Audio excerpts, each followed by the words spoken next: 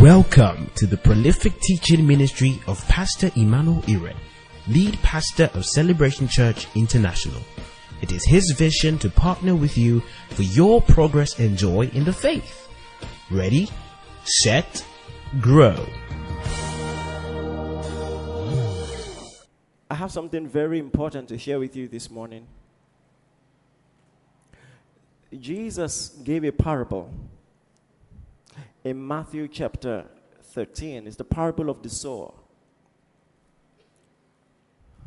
The parable of the sower. He said, a sower got some seed and went about to sow. But he said, some fell by the wayside, some fell in stony places, some fell in the midst of thorns, and some others fell on good soil. And then he just said, he that has ear, let him hear what the Spirit says. And then much later, he began to exegete and explain what he meant by all that he was saying. And he said to the disciples, describing the seed that fell in stony places. First of all, let me read that to you, verse 5, Matthew chapter 13, verse 5. It said, some fell on stony places where they did not have much earth, and they immediately, can you say immediately? Immediately sprang up because they had no depth of earth. No depth of earth. Hallelujah. So, anyway, a lot to say about that. Verse 20, he explains. He said, but he who received the seed on stony places, this is he who hears the word and immediately receives it with joy, yet has no root in himself, but endures only for a while. For when tribulation or persecution, everybody read from that, from when, everybody want to go. For when tribulation or persecution arises because of the word, immediately he stumbles. So, mind you, take note of the word immediately and how often it's used here. He received the word of God immediately and with joy. And when tribulation came, he also immediately stumbled. Are you with me this morning? You see, a lot of people in our generation, church people I mean, are so easily excited. And excitement is great. We teach on joy all the time and excitement all the time and happiness all the time. In fact, that's one of the things I'm going to share on next. But if that's all you have and you have no depth in yourself, when persecution and trials come, and they will, you don't get to choose if they come or not. They will come. It comes with the package. As long as you're on this earth, there will be trials, there will be tribulations. He said, have you seen people, good Christians, committed Christians, you hear them talk in the time of trial and you're shocked.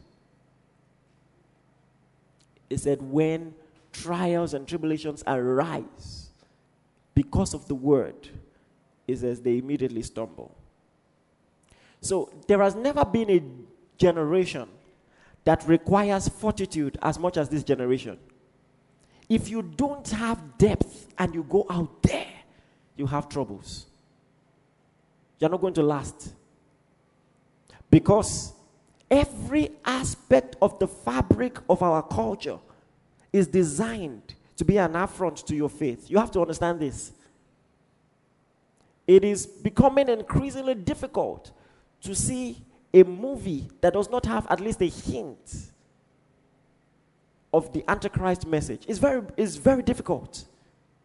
And it's going to keep getting worse. Praise the name of Jesus. Do whatever you want to do, sign petitions and all of that, but you have to understand, that's not really the prophecy of the end time.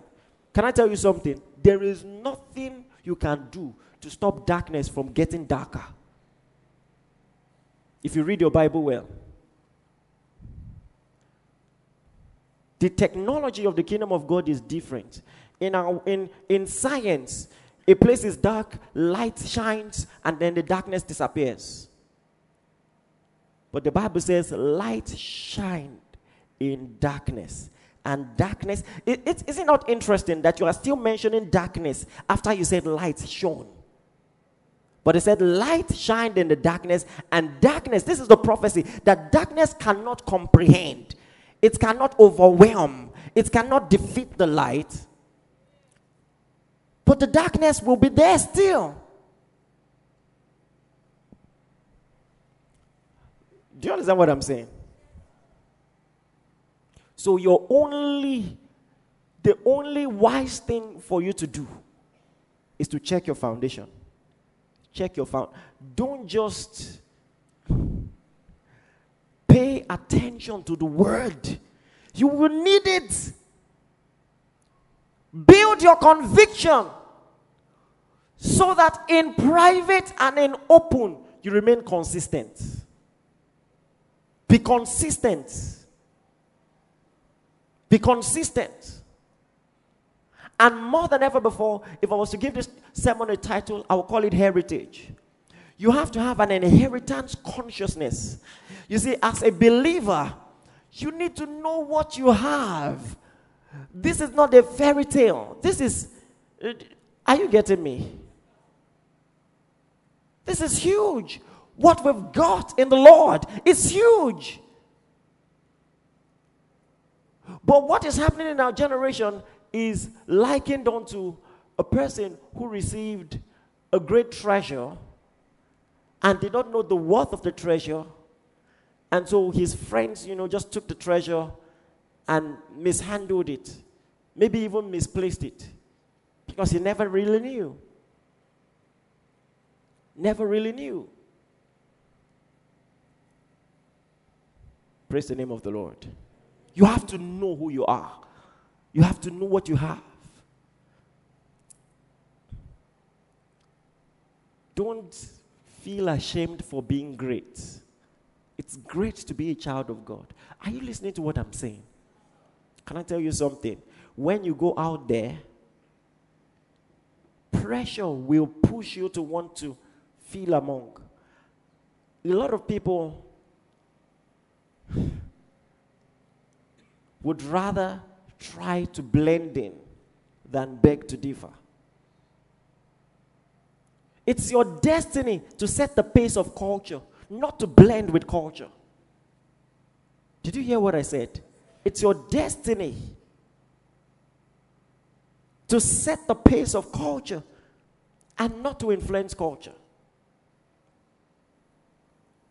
Virtually every trend you see out there is the product of your mind. You have one too. You have one too. Start thinking like an influencer. Start thinking like an influencer. Praise the Lord. Look at Psalm chapter 1. Psalm chapter 1. I'm going to move on as fast as I can. When it was time to climb up, Pastor Maiwa said, Pastor, it's time. But Outburst was singing so good. So I was just like, give them time, let them finish. Praise the Lord. Really proud of you guys. Sure, don't take time next time. Psalm chapter 1 from verse 1. It's a popular psalm, you know it. But more than ever before in this generation, you have to meditate on this. It says, blessed is the man who walketh not in the counsel of the ungodly, nor standeth in the way of sinners, nor sitteth in the seat of the scornful. Listen, I've told you that many times Bible writers write in a poetic manner. So when he's saying stand in the way of sinners or sit in the seat of the scornful, he's not talking about postures. He's just being poetic by saying don't stand this way, don't sit that way, don't walk this way. He's saying have nothing to do with them. He's just saying that to emphasize his point. It's just like Joel saying, and I'll pour out my spirit upon all flesh. Your sons and daughters shall prophesy. Your old men shall dream dreams. Something that means that the gift of dreams is for old men and prophecy for young. No. By saying old men shall dream dreams, young men shall prophesy, handmaidens will see visions, he's just saying nobody will be left out. Not young, not old, not male, not female. That's the point. So he's being poetic here. So when he says, don't stand in the way of sinners, don't sit in the seat of the scornful, it's not about the posture. He's just trying to emphasize, have nothing, and I mean absolutely nothing, to do with this ideology, this philosophy, this manner of thinking, this negative but prevalent culture. The Hebrew word translated happy, or I beg your pardon, blessed, is Esha, and it means happy. Happy is the man who walks not in the counsel of the ungodly. Your culture has made you feel, that the people of the world are the ones who are happy. And sometimes we even give God this vibe like, see, I'm sacrificing a lot for you. See all that I'm missing. You see all that I'm missing? But I'm here. Hallelujah. But God said, happy is the man. Oh, that's happiness. This is a word that is seldom used to describe religion in our day. Many people hardly associate anything that has to do with happiness to religion. Maybe sacrifice, maybe moodiness, maybe, and then they literally scared us into heaven.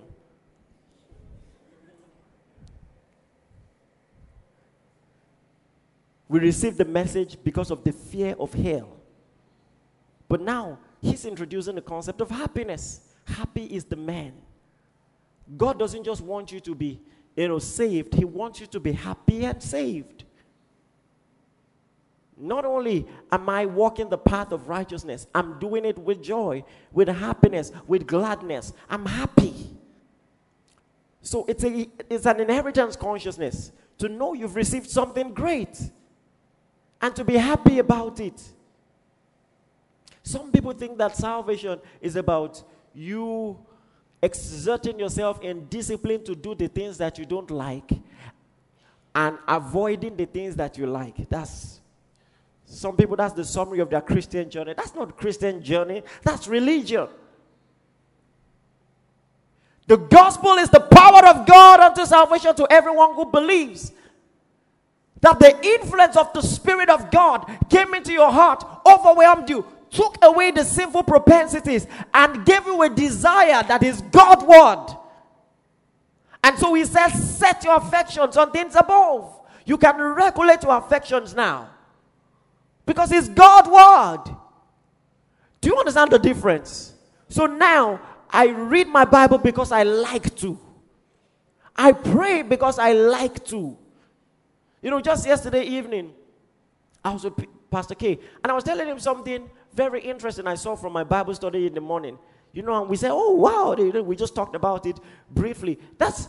It filters into our conversations, our casual conversations, because I like the Bible. If you guys were not here, I had no one to preach to, I will still read my Bible as fervently as I do. Are you listening to me? I read my Bible. I love to pray. I love to worship the Lord. He has put that desire in you. That's salvation. He has caused you to delight in his delight. Do you get what I mean? So that your passion and his passion have become consistent. Now that's salvation. See, that's my life. So the Bible says in Matthew chapter 13, verse 44, it says, the kingdom of heaven is likened unto a merchant. I've given you this illustration 1,000,000 times. I'll give it 1,000,000,000 times more. A merchant seeking goodly pearls.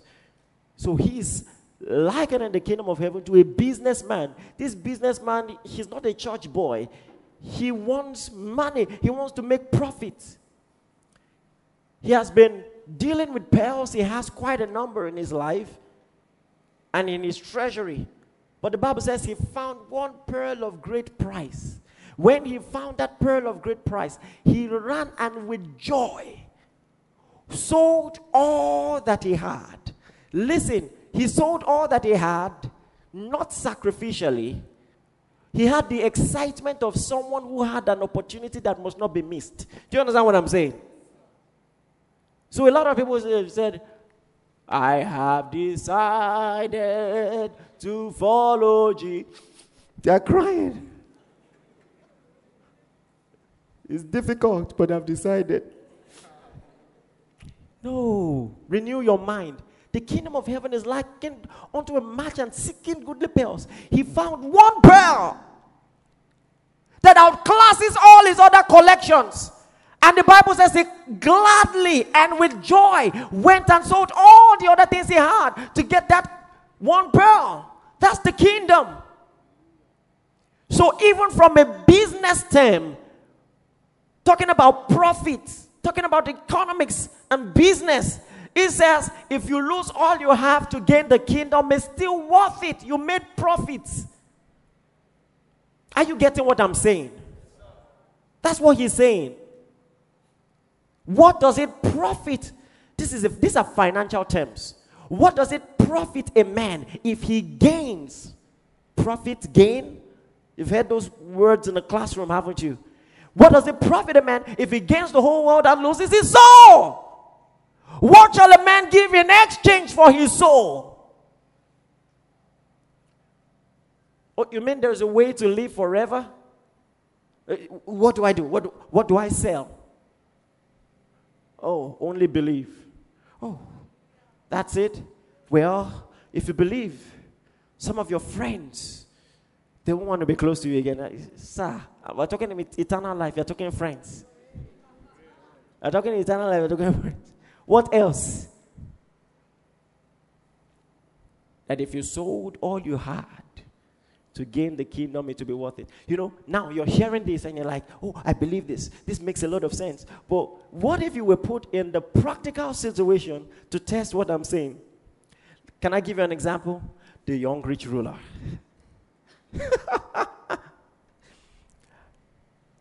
Let's be honest. How many of you have thought about that story? And in your mind, you're like, Jesus self. Be honest. Can you raise your hand? My hand is up too. You're using laugh to cover it. Raise your hand even. Thank you for your honesty. Some of you lie even when they're not catching you. You have thought it. You have thought about it. Hallelujah. Pastor said he has raised his hand. You still. But this guy came to Jesus and he said, what can I do to have eternal life? Of course, you know what Jesus would say normally. But he saw a guy who was trusting in efforts, confident in his own skin. That's a good thing when it comes to socio-cultural behavior or interaction. But when it comes to salvation, that's bad. And so Jesus said, oh, well, you know the law. Thou shalt not kill, thou shalt not commit adultery. And then he said, all these things I have kept since my childhood. Luke 18. And so Jesus looked at him and said, well, one thing you lack. So Jesus' point was to say, don't say you've kept. There's something lacking.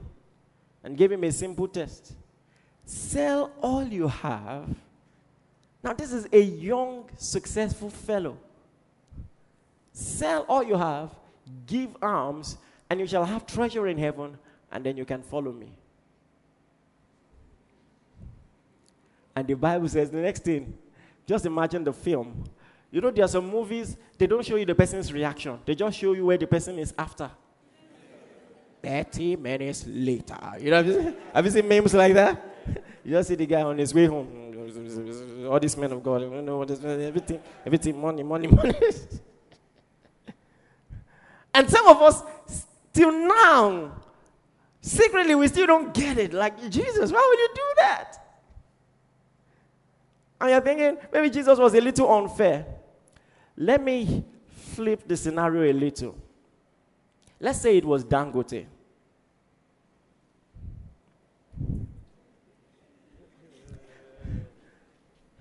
You're a young entrepreneur and you want to follow Dangote.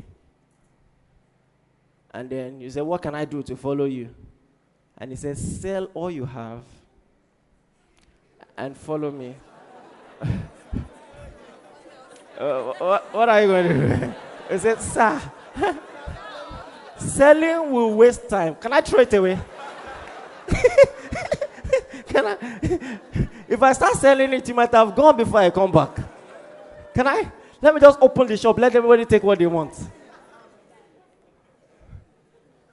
So it turns out it wasn't about Jesus or his fairness. It's just about our perspective about who he is, what he's worth, and what he can give. You see that? We have placed a limit on God, who he is and what. I mean, it makes total sense to Dangote. Like, start afresh, let me build you up. But when it comes to Jesus, many are not as trusting. But he says, happy. Happy. This is a subject of trust. Happy is the man who does not walk in the counsel of the ungodly. There is some advice you shouldn't listen to. Ideologies. Don't listen to the ideology on marriage, on sex, on how to dress, on how to behave, on what language you should use to communicate with people, or how you should respond. You know, as a believer, someone steps on your toes. And then, there's something we used to do in secondary school. People begin to push you, not literally, but with their words, to fight. They say, He said your mother. In fact, many times they are saying the things the person did not say. They say, I cannot take it. I cannot take it is okay. They will now be speaking for you. You cannot take it. He cannot get away with this. Praise the Lord. And some of us have spent the rest of our lives trying to make an impression to people. I mean, that's what matters the most to us. Some of us are even depressed when our pictures don't get as much likes as we anticipated, maybe on social media. I'm talking real stuff. Praise the name of Jesus. Whereas there are many more people who see what you're doing, they like it, but they're just haters. They will not click it. You know what I'm saying. You do it too.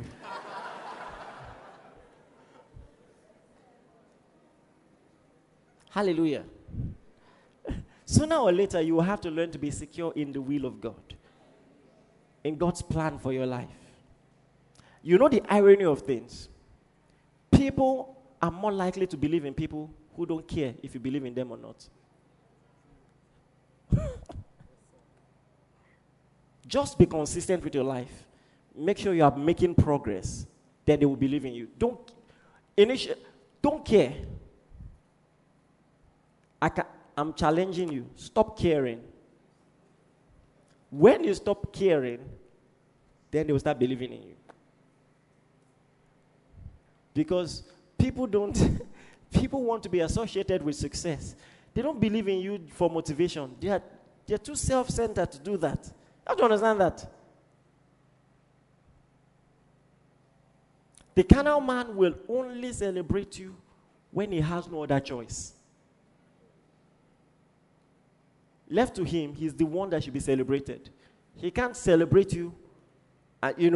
It has to be a symbiotic thing. Either you celebrate him, tits for tats, and praise the Lord. So what's my advice to you? Mind your business. Follow God's plan for your life. Work hard, do well, move on.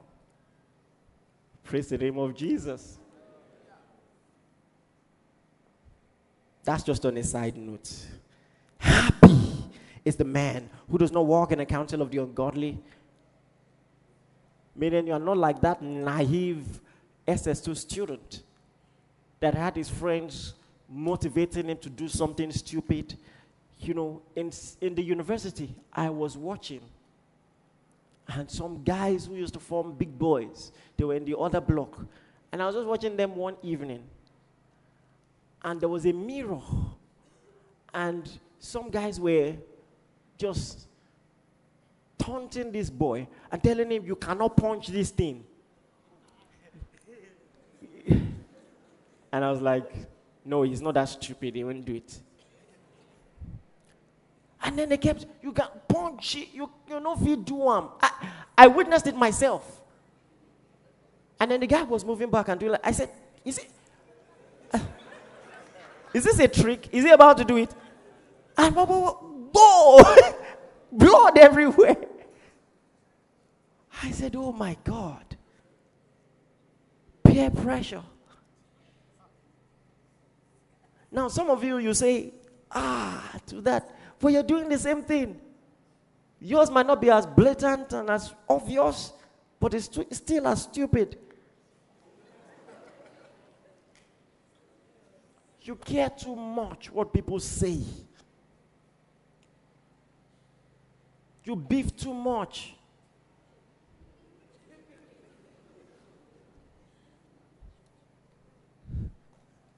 Someone told me, when we talk, he would tell me about my last post, and I keep wondering, you don't follow me. So that means to know, you go to your search page, you search. It's an occupation on its own, too. Praise the Lord.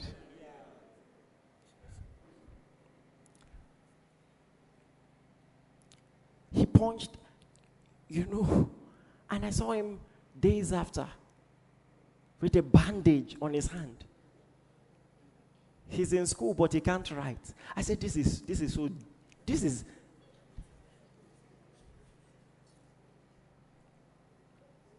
Don't walk in the counsel of the ungodly. Some of you, it happens in your relationship. Some of you had problems in your relationship because of that friend that doesn't like. The person you're dating is okay. You were okay. But the person will now come and say, they got you a gift for your birthday. You were okay with it.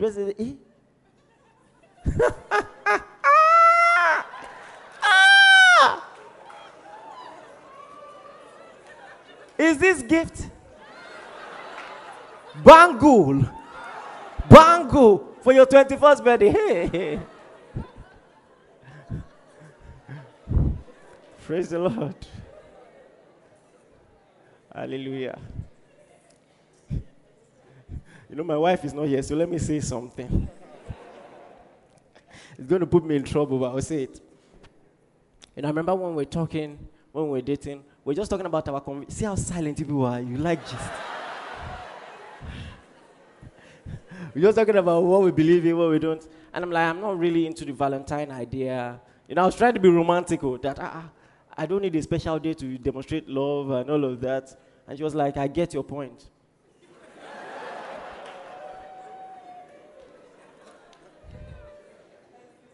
And then the day came. And our friends started receiving gifts. I'm posting it online.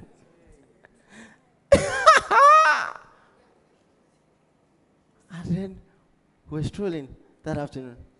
And her face was moody. I said, what? I said, what's the matter? And the rest is to be reserved.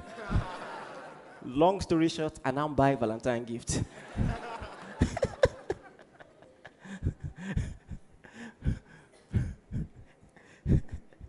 Don't worry. She will tell you her own version at the next Young and Free. But that's the way I remember it. Hallelujah. Don't sit in the seat of the scornful. Do you know what it means to be a scorner? People who make it their preoccupation to make jest of religion. They're making jest of everything. Making jest. Nothing is sacred to them. There is nothing they can't joke about.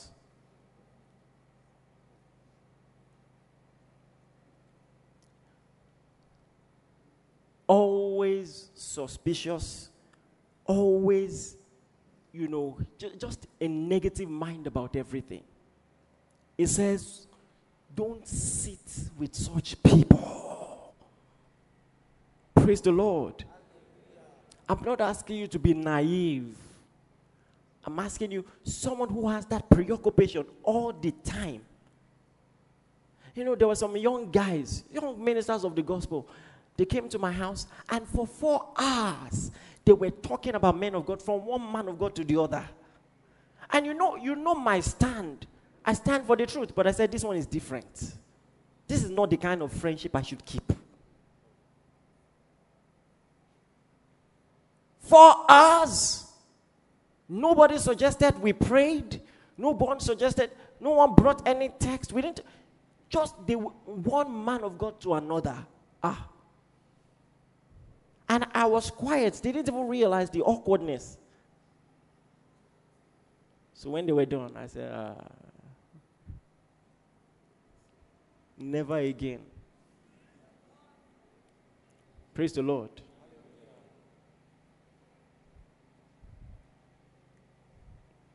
Happy is a man. Say thank you, Jesus.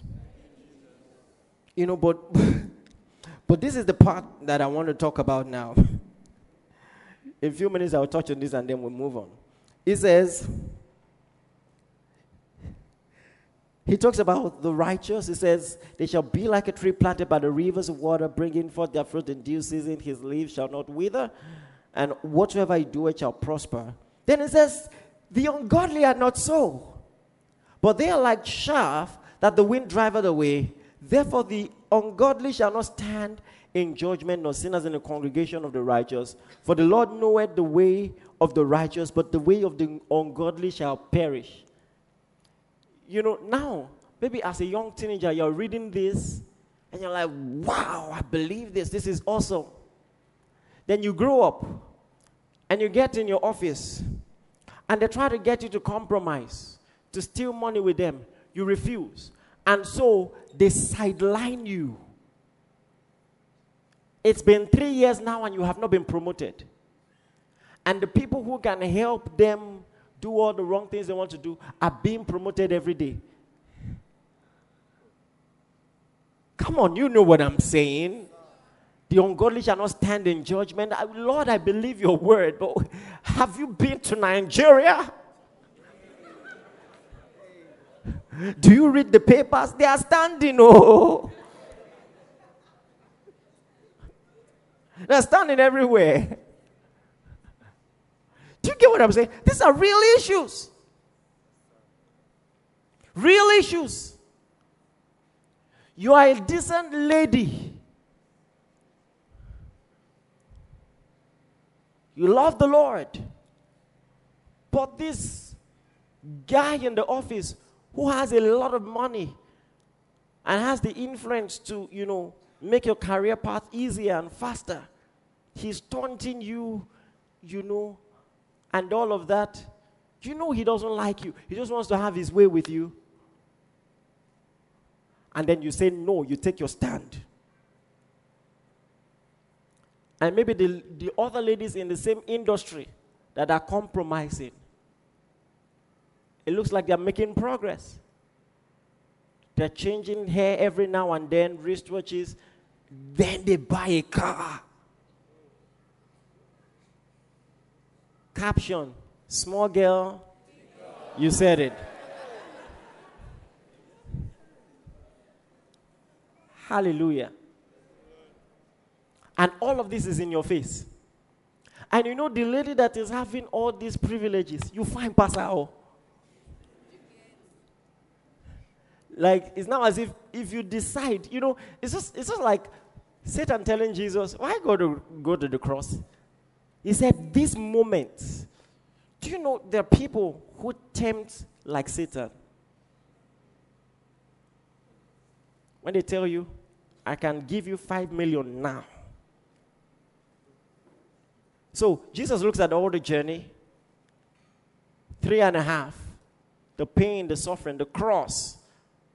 And Satan shows him all the kingdoms of the world. Do you know there are people who are that powerful? And say, if you will just bow to me now, I will give you this, this, and that. Do you want to understand what it means to walk away from that? Are you getting what I'm saying? Now, not tomorrow. This is a checkbook. This is the pen. The signature, in fact, is blank. Write your name.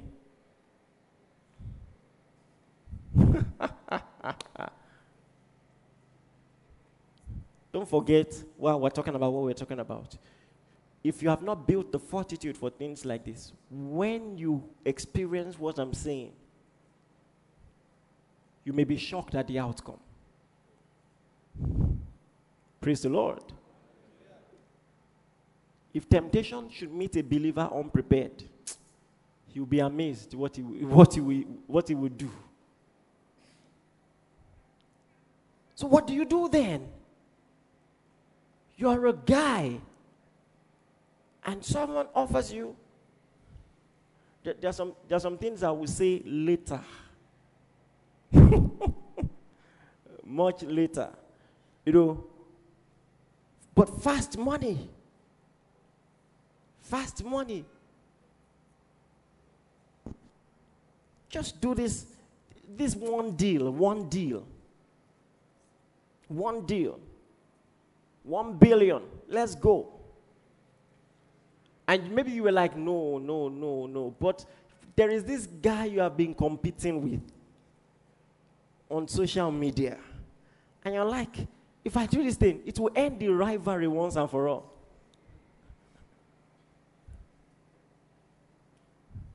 Hallelujah. So, the question is, God said, the ungodly shall not stand in the day of judgment. But what happens when they stand? Where they appear to be getting away. What do you do when God appears to be slow? Have you ever felt God is slow before? I know you guys are religious people. You don't know what I'm talking about, have you?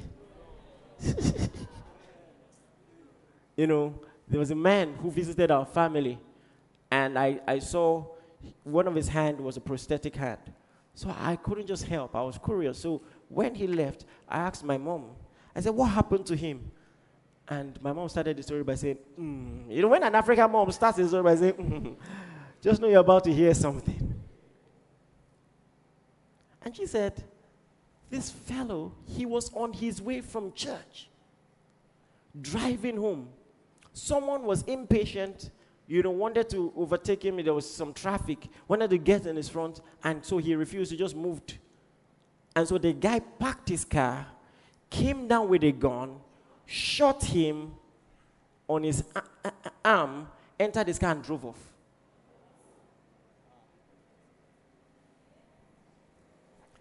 Mind you, he didn't hit his car. There was no accident. He didn't exchange words with the guy. So he just came down, shot him. So you have to understand, his entire family, his children were in the car. They saw it. So now they were fighting for the man's life. Rushed him to the hospital.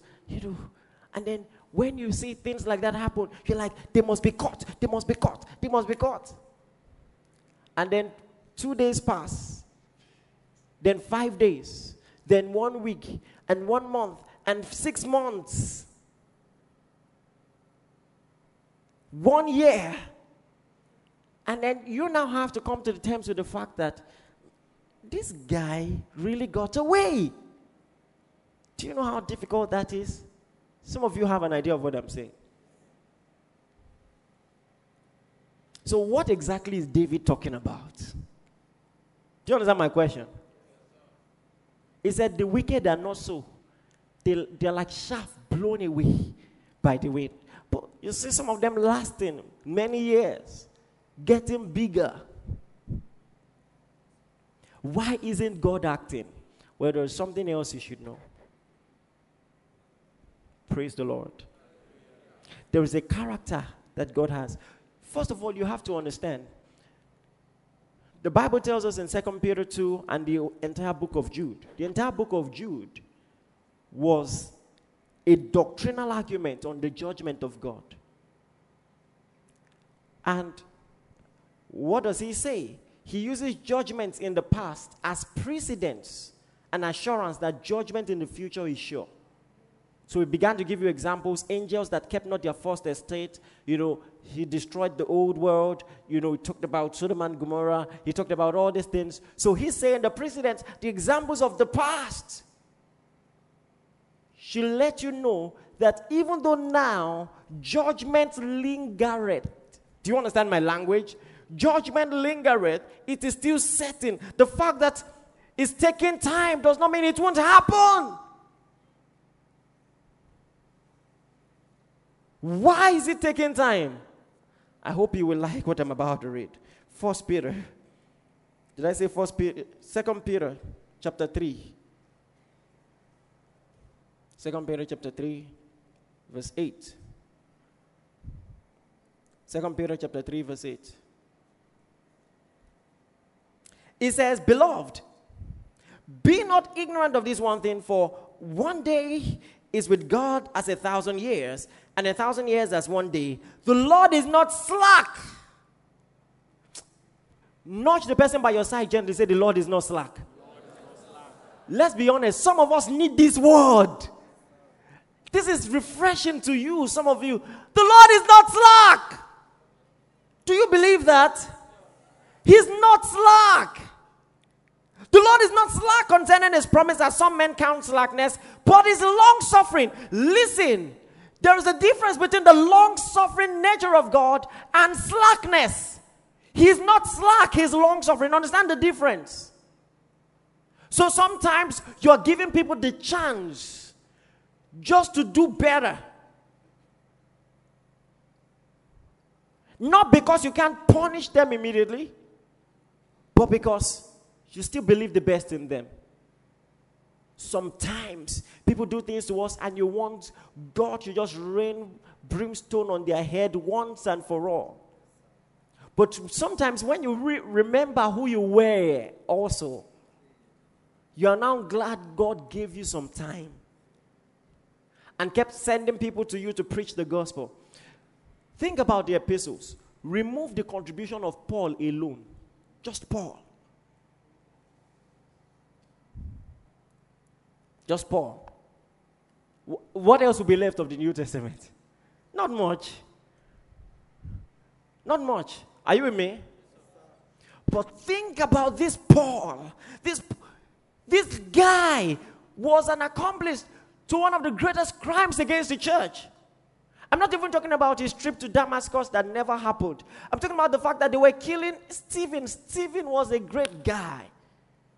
Innocent guy. He did nothing wrong. He preached with conviction. The Bible says they beheld his face like the face of an angel. He preached in such a beautiful way. And these people in their religious arrogance, they couldn't take it. They picked up stones to kill. Do you know what it means to kill someone with stones? Sometimes we just speed read these things. We don't picture how devastating this thing is. To stone someone to death. Do you think it's beans? It's not something you want to witness. That you stone someone, he falls to the ground, and you keep stoning until he dies. Until the stones, I'm not talking about he fainted. He died from stoning. And the Bible says the people who were stoning him, they were removing their overalls, and they were dropping with a guy called Saul. So even if Saul was not actively stoning, he was right there helping them keep their clothes. Just imagine what it would have taken for Jesus to watch that execution take place. Don't you think that he's more compassionate than you are? It cost him more. It cost him more. He could have rained fire on all of them immediately. Trust me, he can. People who say he can't, they have not read the Bible well. I said it. He can. But the Lord is not slack, as some count slackness. Verse 9, come on. Who is sleeping on this thing? That's how you know people that sleep during service. He says, but is long suffering to usward, not willing that any should perish, but that all should come to what? So listen, even the greatest murderer deserves a chance. This is not something to revolt about. We're talking about you. He gave you a chance. You sing about it. And so not only is God long-suffering, this long-suffering we're talking about is a fruit of your spirit too. So you also have the ability to give people a chance. Even wicked people. Trust me, what I'm saying is not as easy. You can only do it by the Spirit of God. I watched a clip where someone, one young man was hugging a lady that killed, what relative? Was it his mother or something? His brother. And was like, I forgive you.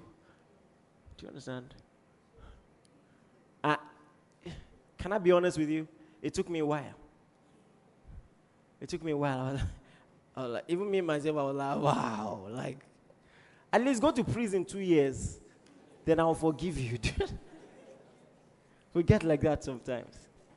Because the pain of losing something or someone because of the selfishness or irrationality of another person is not easy. But that's the Spirit of God. So now, I'm explaining what is happening in the world. God is literally watching. He sees all the wickedness. He knows it's a win-win for him. Stephen is going to a better place. If he had killed Saul, it would have affected all of us. All of us. Are you listening to what I'm saying? And sometimes we fail to see from God's perspective. We just want the judgment now. So what is David saying? David, when he says, the wicked shall not stand in judgment, he's saying no matter how much time they waste in wickedness, as far as the earth realm is concerned, God gives a lot of them a lot of time. But ultimately, they will still stand before him. And in that courtroom, their bribe will not be accepted. They cannot talk their way out of it.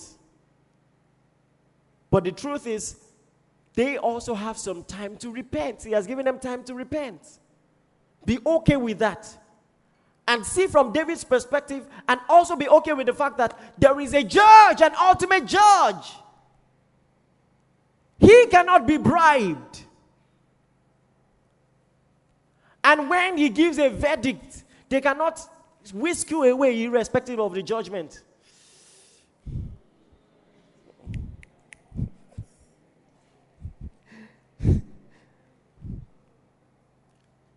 When God tells you the wicked shall not stand in the day of judgment, believe it. Hallelujah. When it tells you they are like chaff blown away by the wind, some of them by their own actions, it will happen even before the end. Even before the end.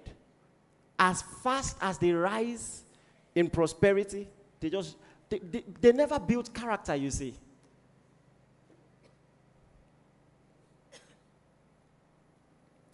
And so now I'm going to end with this.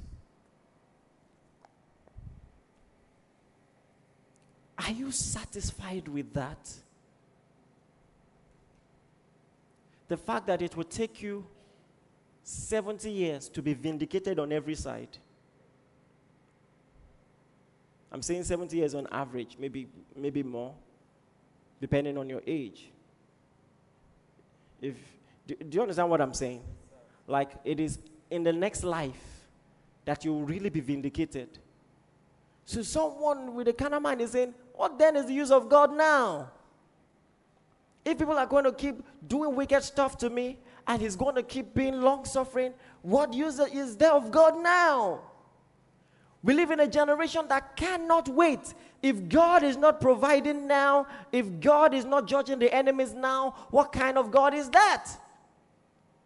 I remember preaching to a boat driver with my wife, and the guy told us unequivocally, he said, any God that cannot give me money, what type of God is that? You know, and then someone might see it from this perspective, oh, God is good, he blesses. That's not what the guy is saying. The guy just told you money is his God. And anybody that can give him money will become God. And we spoke to the guy for as much time as we could. A lot of people have that idea. A lot of people have that idea. So how can you be happy, like David describes, irrespective of the ungodly, what they are doing and how they appear to be thriving? They have the semblance of prosperity. Where? Let's look at that and we close. We look at 4 texts and we call it a day. Praise the Lord. Hallelujah. Are you learning anything?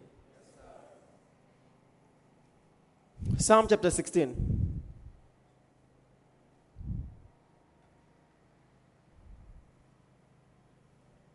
Listen.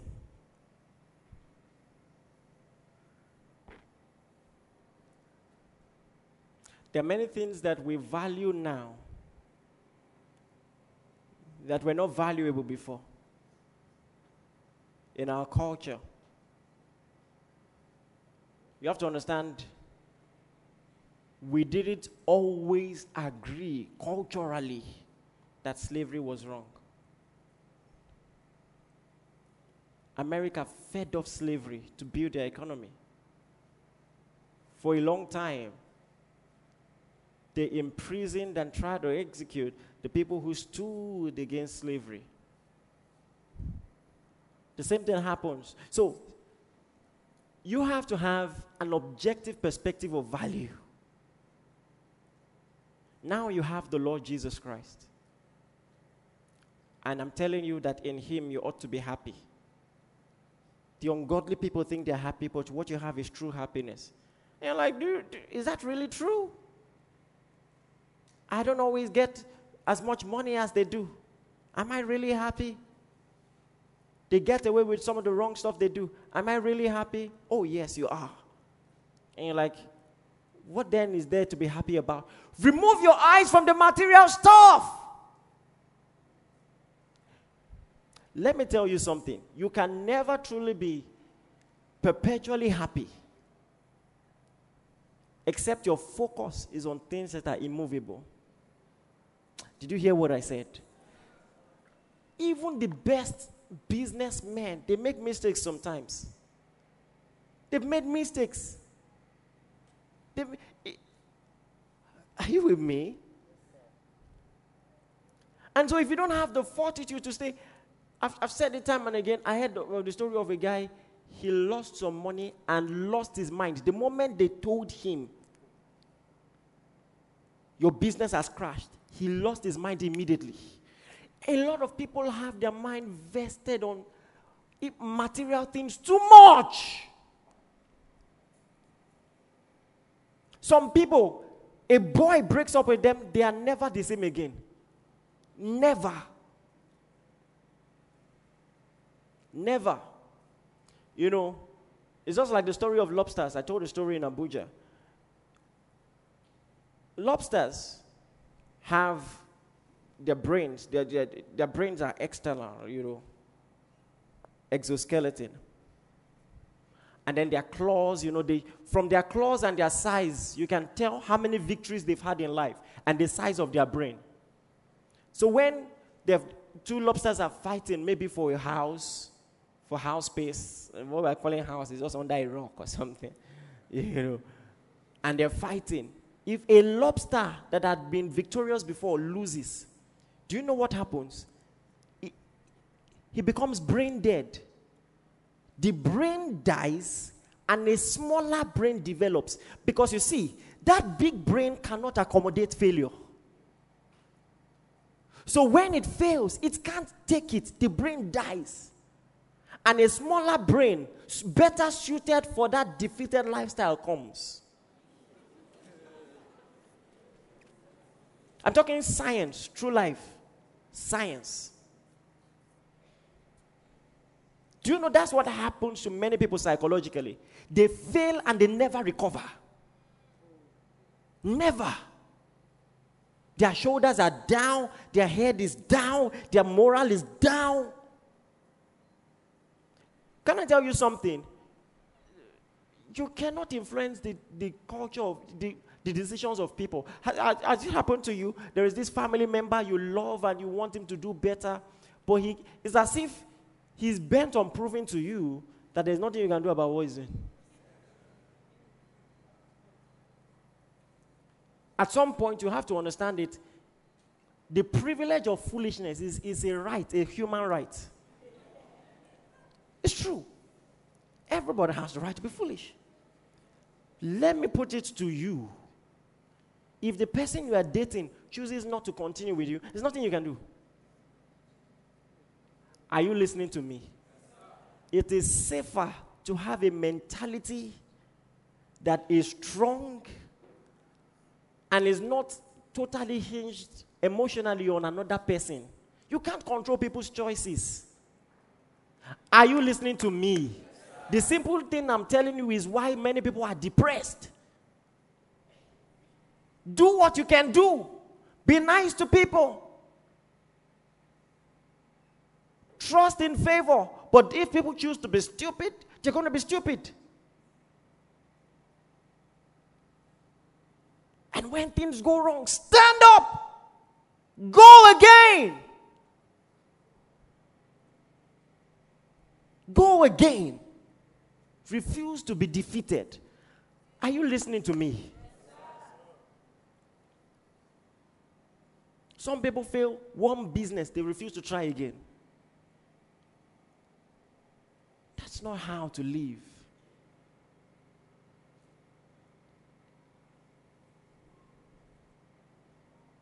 Place your trust in Christ alone. Look at Psalm chapter 16. I'm going to move on as fast as I can. Psalm chapter 16 verse 5. David speaking, he said, the Lord is my what? Is the portion of my inheritance. He sees the Lord as an inheritance, a possession. I've got Jesus. He's my possession. I've got the Lord. He's the portion of mine inheritance and of my cup. Thou maintainest my lot. Not only do I have an inheritance in him, my inheritance is preserved and maintained. This is a mentality, a perspective to have in life. Sometimes people tell you, what do you have? Have you ever had to respond, I've got God? I've got Jesus? That's something huge. Even the Jews think that way. They say, the God of Abraham, Isaac, and Jacob is a possession. It's a mentality. So Abraham had something. When he was going to die, he passed it on to Isaac. Do you understand what I'm saying? I'm not talking about money. I'm not talking about cars. I'm talking about a blessing, a relationship with the true God, that you can raise your children in his knowledge, in his light. When Isaac was going, he passed it on to Jacob. I'm talking about something money cannot buy. He said, the Lord is mine inheritance. He's the portion of my cup and of my inheritance. He said, the lines are fallen unto me in pleasant places. Yea, I have a goodly heritage. Listen, a lot of the people in that time, their wealth was in lands and property. All right. So they divided land, okay, from this stick, from this tree to that tree is your land, and this is my own land. And so he's seeing the divided lines of his portion of his inheritance. He says it's goodly. I have a goodly heritage in Christ. Not only do I have an inheritance, it's a good inheritance. What if you had this mentality going in the world? I have a good inheritance. Nobody can make me be ashamed of my position, of my faith in Christ. I've got a heritage. I've got an inheritance, a good heritage in the Lord. He's the portion of my cup and of my inheritance. He has maintained my lot. Hallelujah.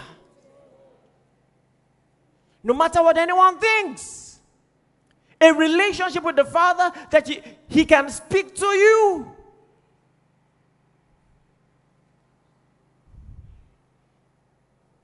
I will never lose the wonder. You know, I was hearing a testimony. Pastor Mike was telling me his younger brother was here the final day of CCC with one of his friends. They were here for the first time. He had a boil on his hand. I laid hands on him. He fell under the power. He got up, looked at his hand. Boil had disappeared. I don't know. I don't. What do you think this is? What can you pay for that? Yeah? Hold on to your God. Because no matter what anyone says, a treasure is a treasure. A treasure is a treasure. They might not know what to do with it, but it's a treasure.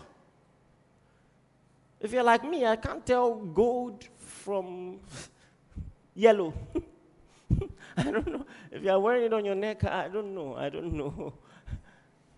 I can't tell the difference. But gold is gold. So if I see what you're wearing and I don't appreciate it, it doesn't drop in value. Do you get what I'm saying? Talk like David. In fact, you have more to boast of. You carry the Spirit in your heart. In your heart. Oh, that's big. That's big. Are you with me? I'm training you to walk tall, with your head tall in your generation. I can never get over this thing. Never. Never. Praying for a lady last week. Saw by the Spirit, there's so many terrible things that demon spirits have made her do, wrong decisions and choices. But I also saw the power of God. And so I said, sorry, can I pray with you? In 5 minutes, I'll be done. Praise the Lord. How much can you pay for that? We were done in 3. Say, the Lord is my inheritance. He's worth more than gold. He's worth more than silver. And I'm not even talking about maybe casting out devils, healing. All those things are great. Just the knowledge of Him. Your relationship, that's sacred. That's huge. That's huge. And so Jesus told Martha, I said, you are cumbered about many unnecessary things. Mary has chosen that good path. And what she has cannot be taken away from her. So he has a possession perspective to the word of God. That as I'm teaching her, she's receiving something that will never be lost. Do you understand what I'm saying? I'm talking about having an inheritance perspective. Mary is receiving something that will never be lost.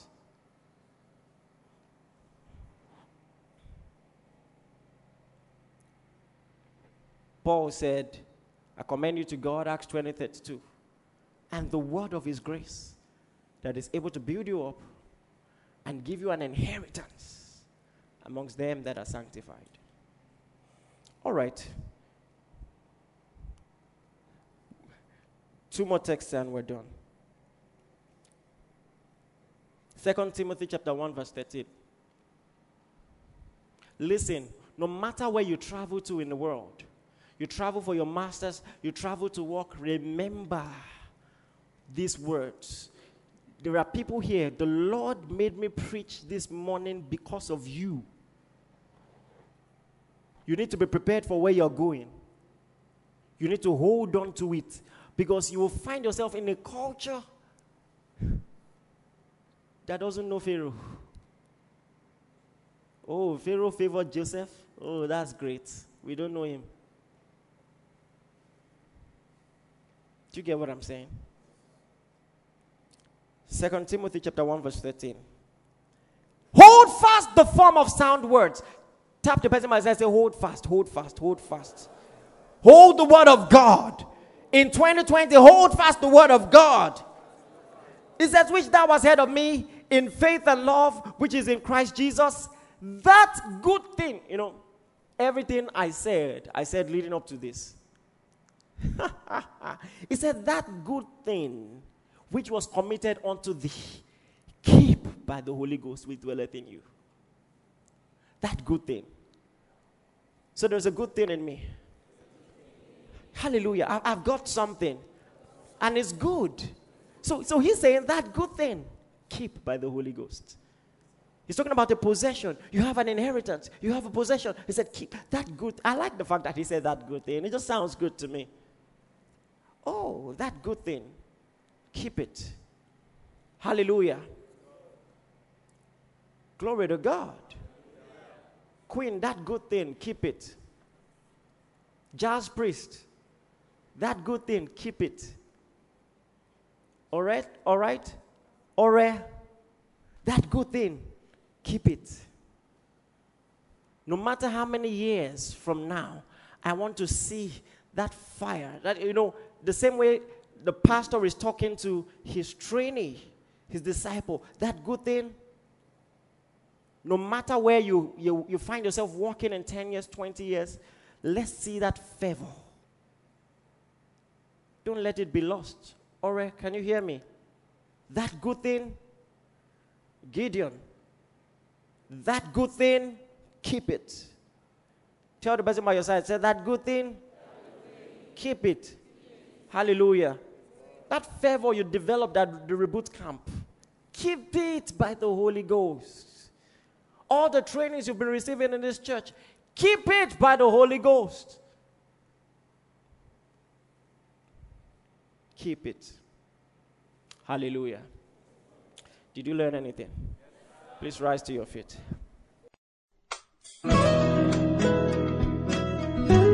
Thank you for listening. We are sure that you have been blessed. For inquiries, reach us on our helpline 0809 996 7000. Blessings.